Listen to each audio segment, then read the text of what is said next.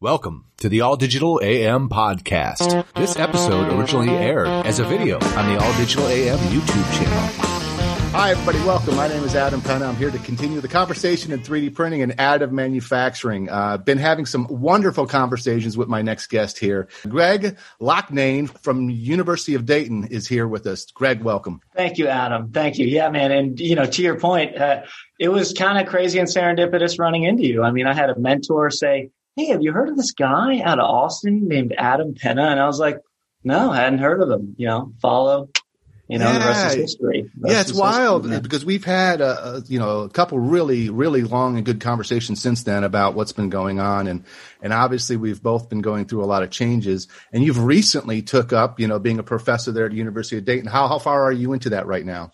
Yeah, just a couple months now. I mean, I had been teaching for the last 4 years or so as an adjunct. And actually, I thought I was headed down your way to Austin, Texas. You were here for a while, right? You were here for a little bit. We just missed each other. Well, yeah. Well, I was actually on my way down there, but I never made it because, the Rona. Yes, that's right. So, it just was serendipitous the way it worked out with you and I. Thought I was coming down there, never made it. And then I ended up sort of circling right back around to where I started in good old Dayton, Ohio.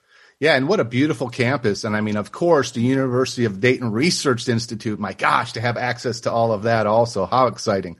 Yeah. I'm jealous. No, I'm happy for you, man. That's you got the $160 million UDRI, and then you've got the $5 billion AFRL right next door. It's just, how do we commercialize this stuff coming out of there, man? That's the goal. And that was the big thing that interested me when I talked to you, is you were talking about the reality. A lot of, professors or academia get lost in their one little niche and then going off into that. But you look at the reality of taking optimization with artificial intelligence and additive manufacturing mixed together, and what can really happen. And so that's very exciting, because there are a lot of things. It's a very hot topic, but at the same time, it's kind of, in that non-reality, it's becoming a reality, but it's not adopted everywhere. And there's reasons and bottlenecks and things that have to happen. And everybody has to kind of come together and work together to make that happen. But so, wow, that's really what you've been focusing on over the last, how many years now? Yeah, really. I mean, over the last, especially the last 6 years, but I kind of was dipping my toes into 3D printing and dipping my toes into AFRL, over the past 10. And so I'm very much kind of with you on this non-reality kind of still. And there are pieces that we can chunk off and we can start to actually create value with now. And it's like, what are those pieces and why aren't more people doing it? That's my big interest here.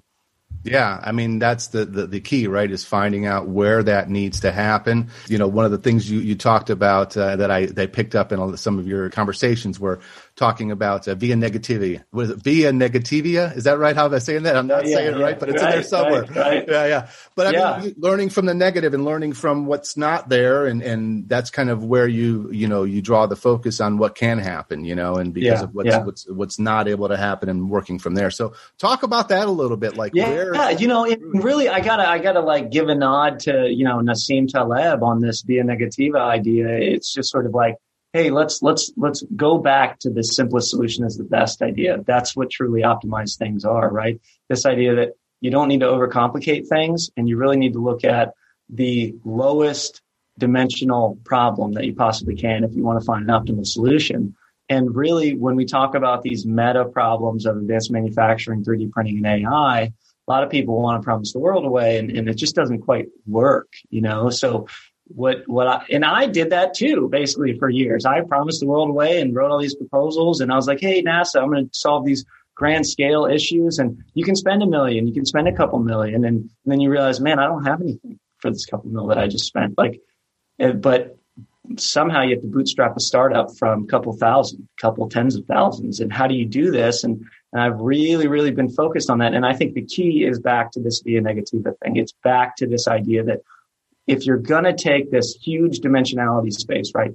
Any machine, any material, any part, any geometry, any, scan strategy, hatch spacing, layer thickness, et cetera, et cetera, et cetera. It's like, okay, forget about that. Yeah, you can sell that, but you can't actually build it. What can we build? We have to build one thing at a time. And then we have to build, get enough data to create that algorithm that starts to get that momentum and that flywheel spinning. and then keep it going, man. From there, right? Not top down, it's bottom up. It's got to be. And that's the Via Negativa in a nutshell that I was trying to get across most recently. Yeah, no, it's true. I mean, that's a lot of where things come from, and it's a hard thing to find what to focus on next with everybody throwing things against the wall and seeing what sticks. There's a reality of, hey, we need to spend our time on the right things, but then how do you know what the right things are? So it's a right. Yes, that is always the question. Yeah, right? Yeah. This whole industry is based on, I come from actually metrology, CAD design, and then working now in the 3D printing industry for pretty much half of my career in one way or another. There's all this extra data that everyone's collecting, right? And then we have to figure out what we're doing. And I saw that so much when I was inside of metrology because it was point clouds. Everything was point clouds. You collected mass quantities of point clouds. But then actually knowing what to really do with all of those points in space, especially when you're scanning something, say like an airplane, or you're scanning something like an inside of a building or an outside bridge. There's so much data that goes into that. So that's one aspect of it, is the data collection and what you do with it. And when you look at 3D printing, there's a lot of that going on, a lot of data collection, especially when you're trying to build something and looking how to build it, and talking about Via Negativa is how you see it not happening, how it breaks, how it doesn't build, what happens when an error takes place. All those things are really bottlenecks in the industry because it's kind of pushing into production right now, and that's the additive manufacturing side of it. But when you look at how we monitor and how we see things, there's a lot to be done with that data control. So I can imagine that's going to be a lot of what you've been getting into and what you will be getting into now, being at the University of Dayton. Well, it is, and it's not in a sense, because, I've kind of been traveling this road from research, into kind of, I want to focus on development. Really, I want to focus on commercialization. And as you get further and further away from research, you really get further and further away from this high dimensional data, right? You don't play in the super high dimensions anymore when you're not doing research projects. And I really love this idea from the CEO of Anaconda on a podcast recently, on the A16Z podcast recently. He said, data is like frozen models, basically. And I love this idea because I came out of, data being like frozen models makes so much sense to me because I came out of the modeling and simulation world. I got this degree in optimization, and then everybody said, well, Greg, where's the machine learning? Where's the deep learning? Where's the AI? And I said, well, I guess I better go figure this out. Right. And so when I went and figured it out, I thought, okay, well, now you have all of this data driven approach stuff, which is different than this. I know what the answer is. Let me do a physics-based model. But I love this idea that data is just a snapshot of a model in time. The sensor that collects the data fundamentally operates it collects data at the time and length scales, and those wavelengths, whatever it's collecting, the physics that it's collecting are implicitly captured in whatever that frozen model is. And so you have to sort of unpack that model to be able to figure out how you can develop, the computational model, to do it in closed form, let's say, and to do it with no hardware and no sensors and all of that.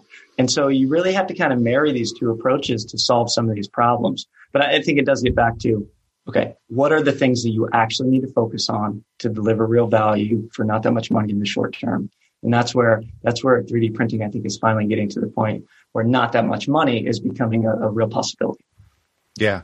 It's the big quest, right? You want to lower prices and make more of everything, right? And, that's a long, that's a long kind of path that you have to take, and it's happening a lot quicker in technology. Technology actually accelerated that curve. So to think about what we need to overcome these barriers and to kind of look at the future of, hey, additive has to step up into production, and we have in a certain way, low volume production, looking at more high volume production with a lot of the new technologies and the new processes. And I think that's a bit of the blessing and curse, because as these technologies kind of shift, you have to come up with new ways of, looking at, like we're talking about, monitoring a build, seeing what can be done on the fly as it's happening, in process as it's called. But there's so many changes going on to actually focus on one technology and to get all of the case studies and look at how that can happen with a particular part in a particular industry, set up for size and scale. There's a lot that goes into all of those parameters, And, so that's a huge challenge. Oh man, it's such a huge challenge. And, I like to think about it like, kind of think of going to a machinist and think of asking them, hey, where should I put sensors on your machine? Right. What's he going to say? He's going to say, like, what are you talking about? Like, I don't need sensors on my machine. Right. And so what you have to do is you have to sort of say, okay, well, what's the thing about your machine that pisses you off the most? Right. That you, if you could automate something, what would you like to not have to do, sort of thing, And so I think it's the same thing with additive. And if we consider that a 3D printer is basically one step in a larger manufacturing process, and then that, manufacturing process is one step in the operations side of the business versus the sales side, or however you want to split it up, right? There are a number of different lenses through which to view businesses these days. But zooming back in, it's like, okay, we have people that run these 3D printers. So my thing was always, well, let's go talk to them. Let's go see what they're looking for. Because fundamentally, what you're doing is you're trying to automate what the human who's running the machine is doing when he stops the machine. Right? Yeah. When he says, okay, problem, need to fix it. And so you need to sort of automate this problem detection, and this fixing. And that's sort of the essence of the feedback control. And so how do you automate each step of the way? Well, the first thing is you do the monitoring, and then you do the little flags, right? You're like, okay, problem, manager, come look at the problem. And, it's the same thing. And you're just sort of, so it's this weird thing where you're trying to take the human out of the loop or whatever, but you're trying to do it most of the people that run these machines these are sophisticated, background people. I mean, they don't necessarily love sitting there watching the machine run all the time. Like, they would love to have that piece of the job automated. And so the question has always been for me, it's like, well, how do we automate that? But that was more of the practical question that came out of all the sciencey investigation of, right, how do we take every different sensor modality and sort of smash it together and take machine inputs and outputs and get microstructural predictions and make sure that we don't have like 10 micron holes in the part. So there's no, potentially like crack initiation sites later in line when it's on the airplane. And, all that's great. And all of that digital thread stuff and predictive maintenance and sort of long-term end-to-end is great. But I think when you look at how to create a startup in this space, you have to say, okay, what is the easiest possible thing that I can do to really generate value for people that are already spending money? And one of the things you can do is you can talk to people and say, hey, what's your biggest pain? And it's the way every company started, right? So makes sense. Yeah, that's the ultimate sales goal, right? Is finding the pain so you could find the solution. But at the same time, when you're not blowing smoke at somebody, when you're actually coming up with a process that optimizes what's happening, my gosh, that's all we're looking for, is to make things better. So it's a beautiful thing when you see that in action and in theory, because there's a lot that goes on with let's try this and let's see it fail. So right, that's the tough part. Right. A lot of people want to avoid that, but how do you learn if you don't see it fail? Right. Well, and failure is the best way to learn anything. And I like this idea that research, right? You have to search, and then you have to research and search again and research again. And it's like you have to do that with everything, right? And so there's always this little sort of failure researchy period of time where you're doing a ton of learning before you can really get on that growth trajectory track. And so I think we're kind of getting there, with additive now and with metal, let's say, on the process monitoring side.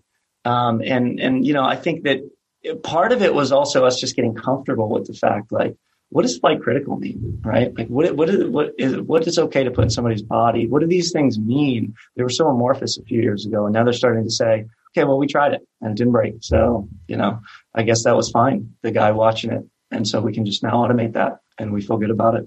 And so, part of it is just this evolution of technology that has to occur too. So, I think that it's a great time to be in the space, man. It's maybe the best time ever. Yeah. And, it turns out you actually don't need all these newfangled things that I was doing research on. Most of the time you just need an optical camera. Yeah. Well, that's really part of it. You got to see what's happening, right? I mean, that's right. Where it starts. But yeah, I know there's a lot of that you started to unpack there. And I know you were talking about, there's so many things that you could provide as a service, and that whole industry of as a service is really taking off now, especially on the software side. And I know you've worked even in the past with, startups and companies like that became Open Additive that's out there that, there's a lot of what goes on in developing a startup and looking at the as a service kind of platform, the open platforms that are out there. Talk about that, like the open side of it kind of been some of maybe the closed spots that you bumped up against and the difference between the two. Well, really the openness of it has always been a problem. And I think that's just the nature of any kind of burgeoning industry. I mean, the people that are first movers want to kind of get out and say, okay, this is my IP, we're going to close it down. And, it was really fun for me to work with the guys that eventually created the Open Additive system, because they were a bunch of physicists, man. And I'm an engineer. I never have identified as, so these are like hardcore laser physicists, man. Brilliant people. And they're like, oh yeah, it's just a laser like this, and it goes like this, and it's just zap, zap, zap. And it's like, oh, okay, yeah, I guess it's that easy. And so they were always okay with busting into things, right? We had to get and vet busting into things with the people who own the things, right? Because they're like, whoa, I just bought this, Ferrari. I don't want it upgraded right now. But it was fun because, I learned a lot about exactly how closed systems were from the software side, from the hardware side. I learned about how people felt about open and closed, especially after they spent $1 million, $2 million on a machine. And it became clear to me that the only way that we can continue to move in a direction where we're actually innovating, instead of just don't look at mine, IP protection and everything.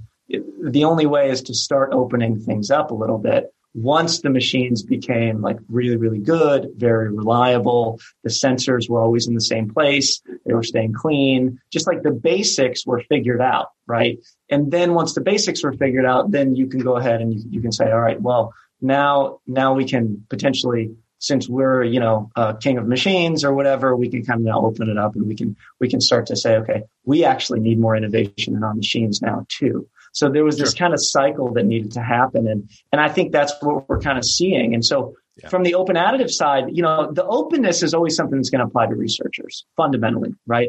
Because if you're a tinkerer and you want to mess around with stuff and you want to do it on the super cheap, then you want it to be open and you want to be able to do whatever you want. And that's just not how commercial things work. And you don't want people to go in messing with your product and break it and then call you and say, "Can you help me fix it?" It's like, hey, you weren't supposed to mess with that. So I understand that there are these two sides that we have to balance. You're absolutely right. That's important to point out. That's a big thing. But, I think the Open Additive project fundamentally came out of a for researchers, by researchers kind of ethos. And in that way, we're starting to see this I think this diffusion of innovation that we're seeing with AI and with algorithms and with programming and with software in general is really pushing it more than I think the 3D printing side on the openness vibe. I thought it was hysterical, right? The Advanced Manufacturing Olympics had open source in the morning and cybersecurity in the afternoon. Right? I was like, what world are we living in? Right? Forget that the Space Force General was just on there, but open source and cybersecurity from the Air Force and Space Force. And it's so the world's kind of changing with all this innovation and diffusion of TensorFlow and everybody giving away these AI tools. It's nobody knows, should I build my own? Should I just use somebody else's? Hey, let's just open things up and play around. And that's my kind of, intuitive sense of what's kind of continuing to happen and unfold here. Yeah, it is. And you're absolutely right. There's a lot that's happening. And you're right. There's reasons why systems are closed down over there, especially when they're working in production. You have a certain material that works inside that side of the machine. You have a parameter that works inside the machine. Why would you go in there and do anything about it unless you're doing R&D? But then there's the side of, hey, there's a lot that happens on the R&D side, and there's a lot that happens in a company with controlling what's going on, especially when they get larger, that they need that those two sides are both good, for what's happening to progress forward. Yeah. But at the same time, there's a lot going on, like you were saying, with developing that as a service side. And I see that right now as being huge, and what's happening out there. 3D printing is all been about everybody in their separate machine silos. And now you see all the software that's happening to integrate, to make things better. I actually had a recent podcast with both HP and Dendrite.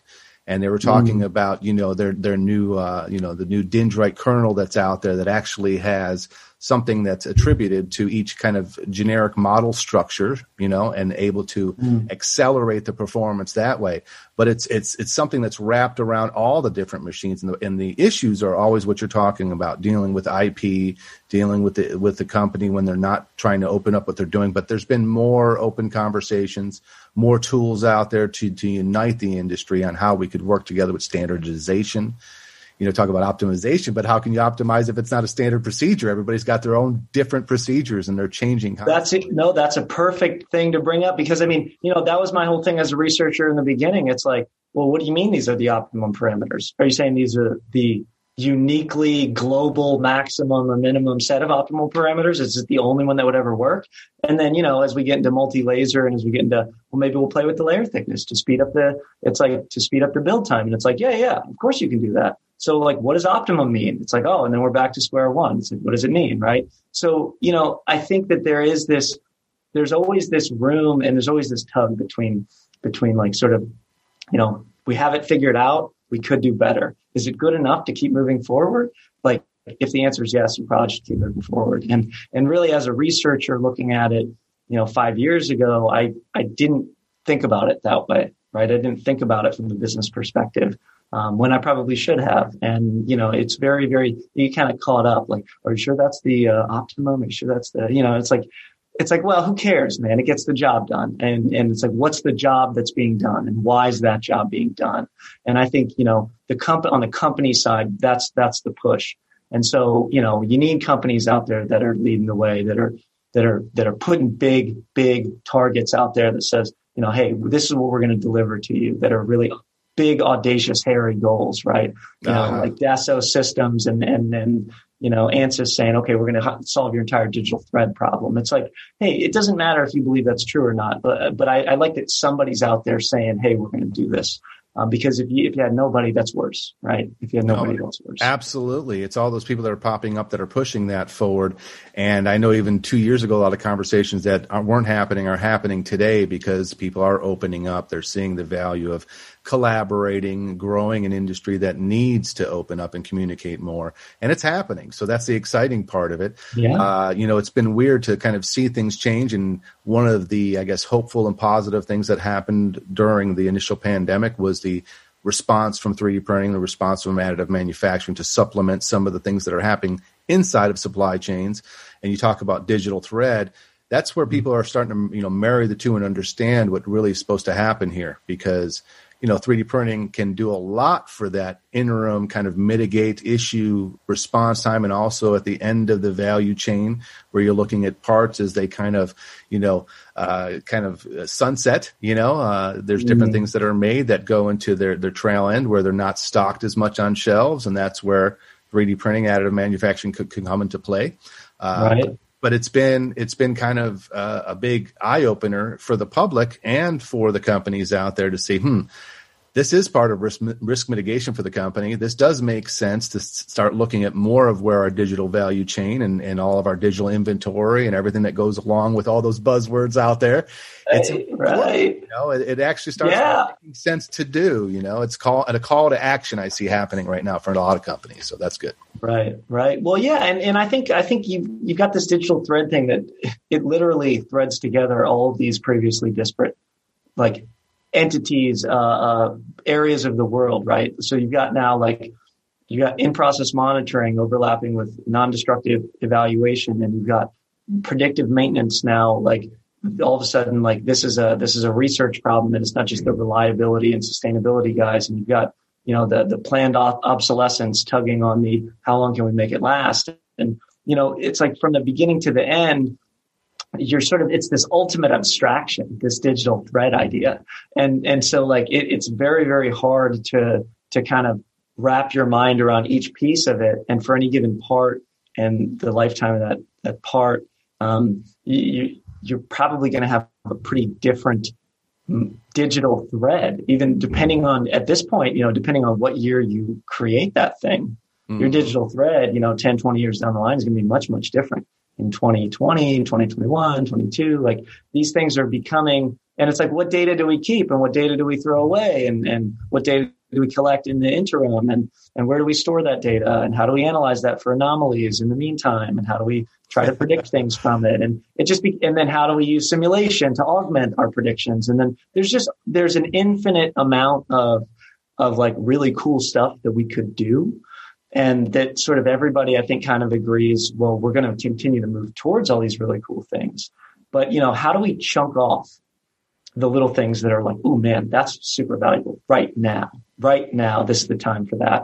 And, that was a great example in the COVID-19, it's like, okay, PPE, whoop, it's time for PPE to shine. And it was like, okay, I don't think metal 3D printing has had its day yet, but I think it's coming. I mean, I think it's like, I believe that metal 3D printing is absolutely ready for prime time. And I believe that very, very few people know that. And I don't think very few of your listeners know that, but I think very few people in general know that, and very few machine shops know that. And it's like, even if they did believe that, that machine is fundamentally different than a lot of the way they can process materials now. It's like, you have to worry about microstructure. You have to worry about this sort of raw material essence stuff that you don't really have to worry about in so many other processes. And so the question is, how do you bridge the gap between the data that we can collect, the things that we can guarantee with that data, and then like making these people feel like, okay, it's ready. It's time for me to adopt that and put it into my, system of value creation that already exists. That's where we start, right? Yep. I think on the startup front, you got fresh PhDs coming out, they want postdocs, whatever. It's like, hey, I got this knowledge. Maybe I'll start this company. That's one thing. But how do we sort of integrate it with the existing spaces and people and ideas? That's, I think, the standardization challenge. That's the challenge of really creating value and leveraging people that are already players in the game. Because that's where you really need help. Yeah, I heard you talk about that before, the generating business value at scale, and that's a lot of the question out there, where is the value and how can we scale this appropriately? And it's because of all these different variables right now that's a hard question to answer for most companies. Right. But you do see the select few that are ahead of the curve that have been the early adopters.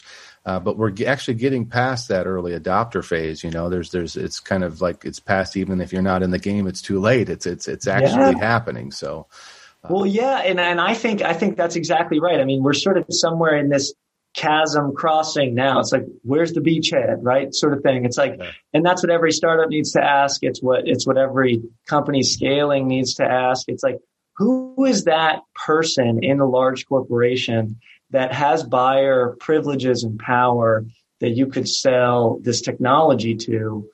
And what's the sell, right? I mean, that was your gig, right? Basically is like, what's the sell to, and a lot of it was very search and researchy before. And I think now it's becoming this thing like, there's enough things to point to. It's not just the fuel nozzle, right? Sure. And now we can point to PPE and say, hey, look, you never know where it might come in handy. And so if we get enough of these things critical mass status, then it becomes this almost like foregone conclusion that they're going to have to invest in something, and then you have to just get there first.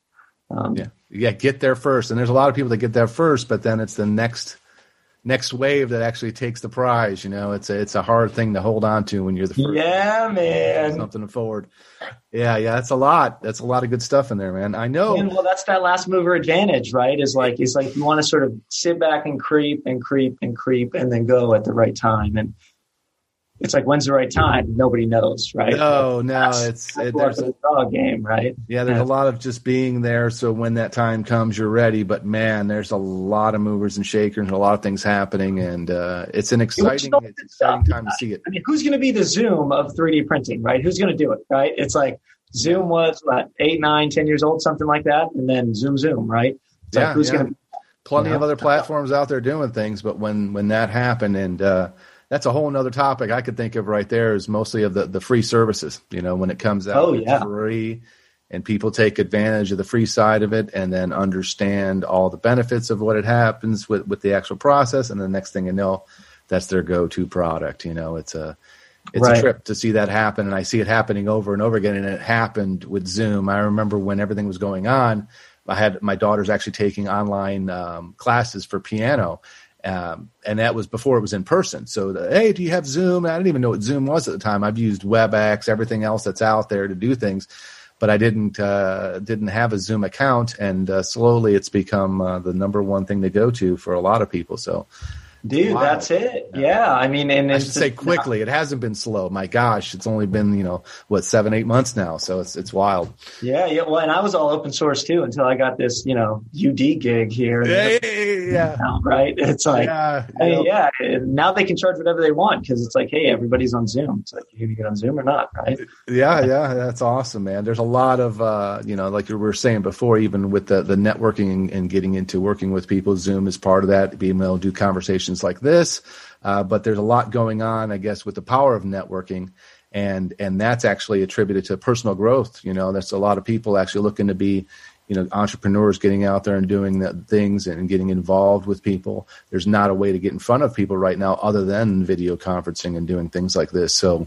hey, it's a whole nother way of looking at things, a whole nother way to grow, and you got to ride that wave, right? Well, this is the education problem fundamentally. It's like, what should you even tell young people about this, right? Because hey, it's like, hey, the grown-ups don't know what to think about this either. Like everybody in academia is like, oh my God, I can't wait till it goes back to the way it used to be. It's like, man, it's not going back to the way it used to be, man. Especially 3D printing and additive and advanced manufacturing sort of touches this kind of like programming world in Silicon Valley and data science and software companies and all of this stuff.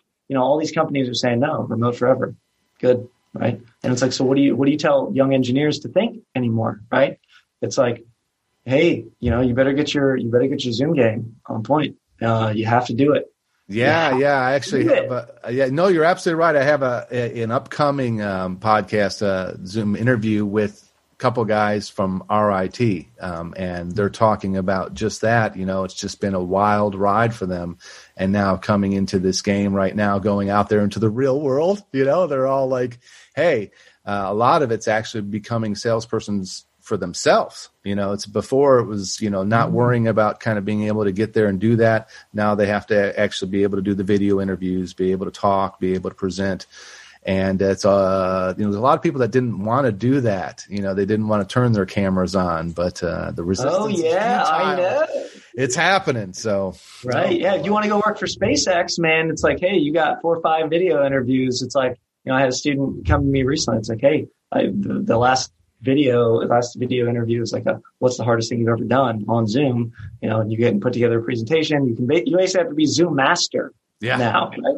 You're not just a passive Zoomer, but like a straight up co-host status. Like that's manager now, something like that. Right. Yeah. So yeah, I mean, that remote education piece is a real big fascination of mine. And one of the real reasons why I even took this job in the first place was to dive in, and become really, really adept at these skills. I mean, in fact, the reason I was going to go down to Austin was to try to start an advanced manufacturing edtech business and to try to train people better on this stuff and to try to do it in a scalable way. And because, I watch 3D printing and I watch AI and I watch these spaces that are just blowing up. And if you just sit there and if you just get really in and you dig in for 1 year, just hard, like every day, you're going to know as much as anybody else knows in that industry.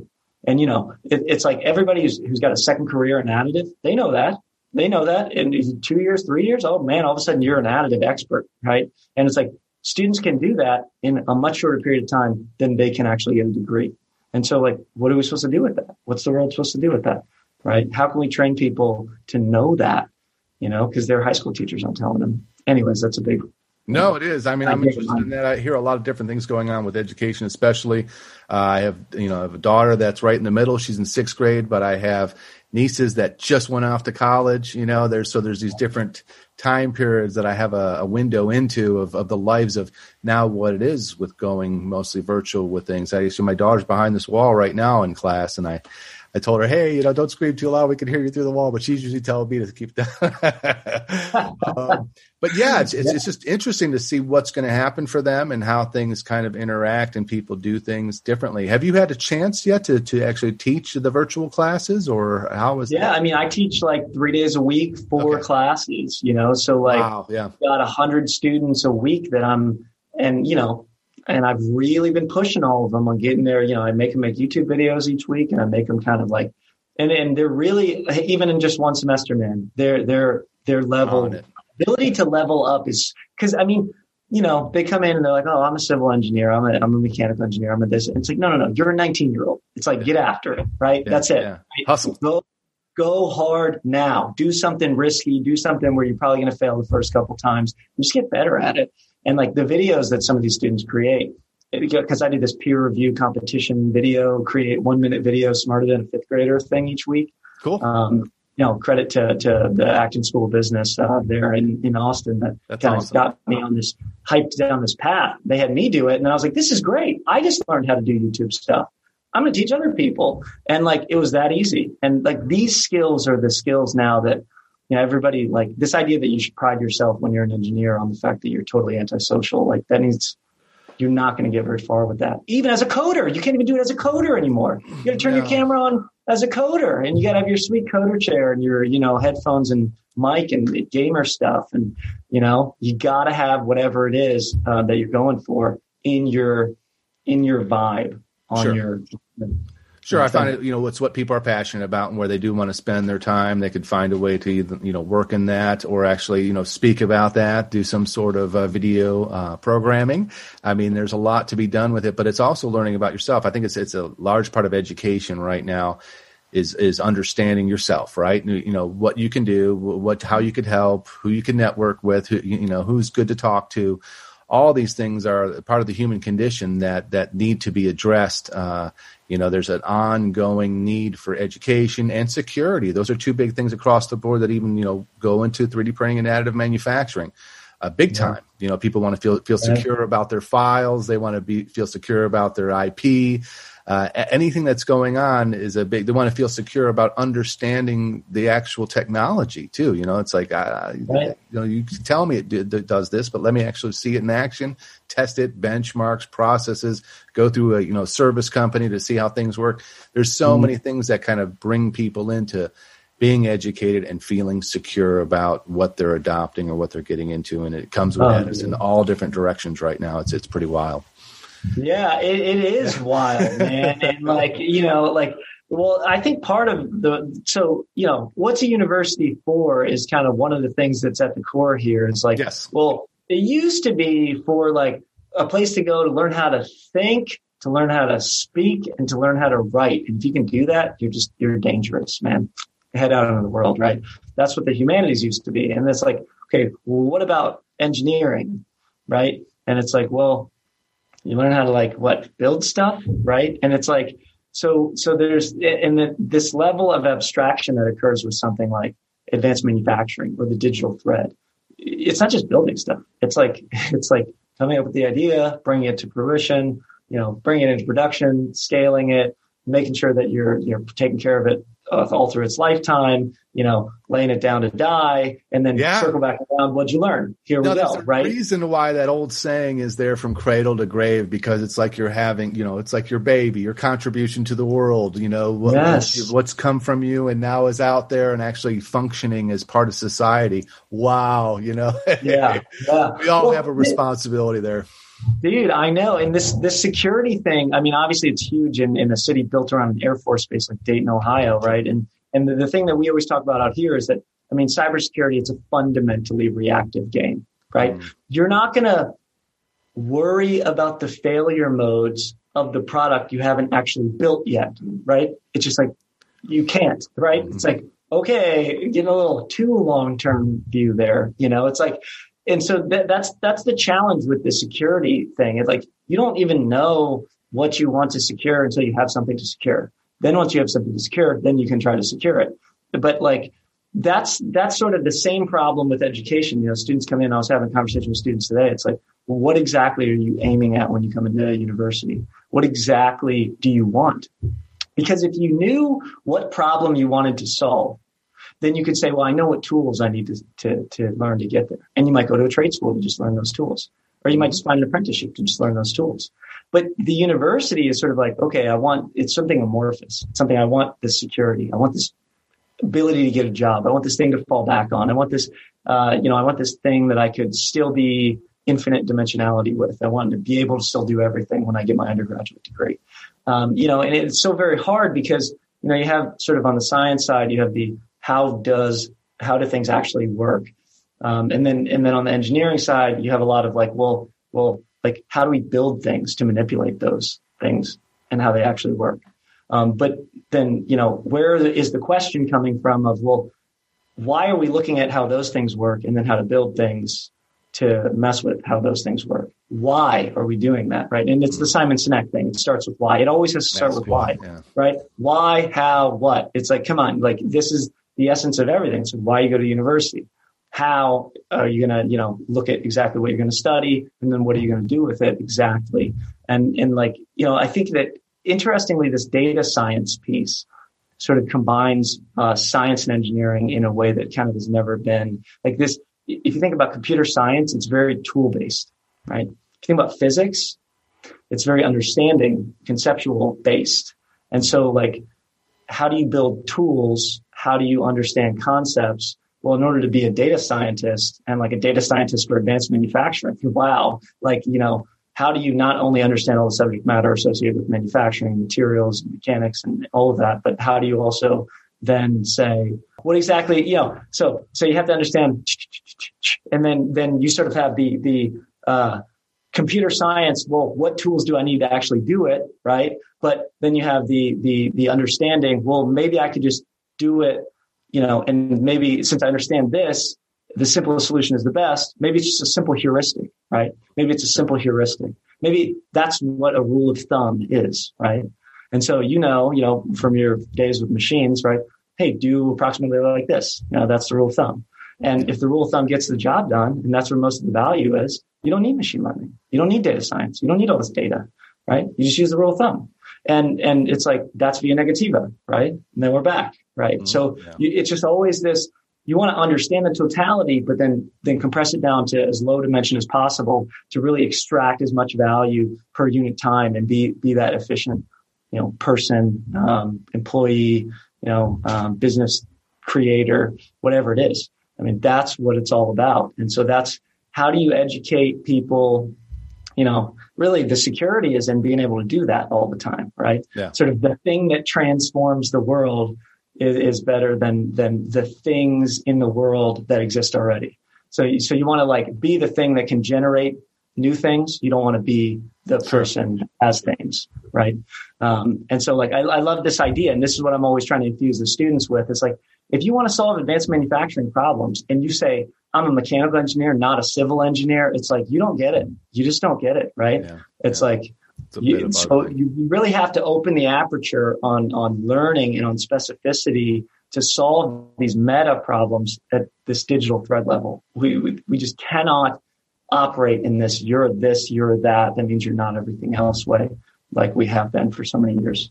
And a lot of people in this industry have learned that themselves, right? And they're like, no, that was a big part of it. I was thinking about too is the actual self-learned versus the, institutionally educated people that are going through things. There's a value in both sides of it. And, I was talking to someone else about teamwork. It was Jason Lopes over there from Carbon.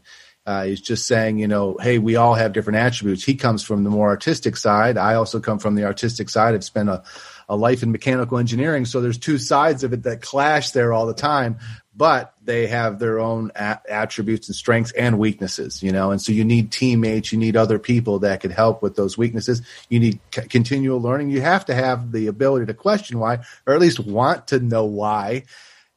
That pushes it forward. Education is not only in the actual, academia sense, but it's a constant lifelong thing. And I believe that's a lot of what going to, colleges actually teach you is you're not just learning here. You're going to continue to learn. You have to have the right tools and the right discipline, which we all sometimes lack to continue to do it. You know, it's easy to say, right? These concepts are easy, but the actual practice, you need people around you that are also interested. You need something that inspires you. And, you know, you've done that over the last 6 months for me. We've talked in different ways. It's been inspiring to know what you've been going through. And we've shared a bit about our personal circumstances and what brought us here. And that's it. It's a continual passion to improve and to see, hey, you know, I'm human and I have my bad days and my bad moments and things happen. How do I look at improving next? You know, how do I look at optimizing my life so that doesn't happen again? You know, it's not easy. It's a lot. There's a lot that goes into it, but it takes, for me right now, it takes meeting people like you who are going through the same thing, that we could discuss these things and at least, you know, help the moment. You know, sometimes we don't know what's being helped. I actually, down the road, usually I go, okay, that helps me connect this thought, and now I can move forward with things. So the more people I network with and hear their sides of things, the better it gets. So, dude, I know, and just to echo like, all those sentiments. I mean, it's kind of like, you've got this thing where it's like, if you're not around like-minded people that are pushing, and like that have figured out that the key to everything is self-discipline. Like, if you're not around people that have gotten there yet, then you're just not getting the fuel that you need from the world, because everybody's always like, hey,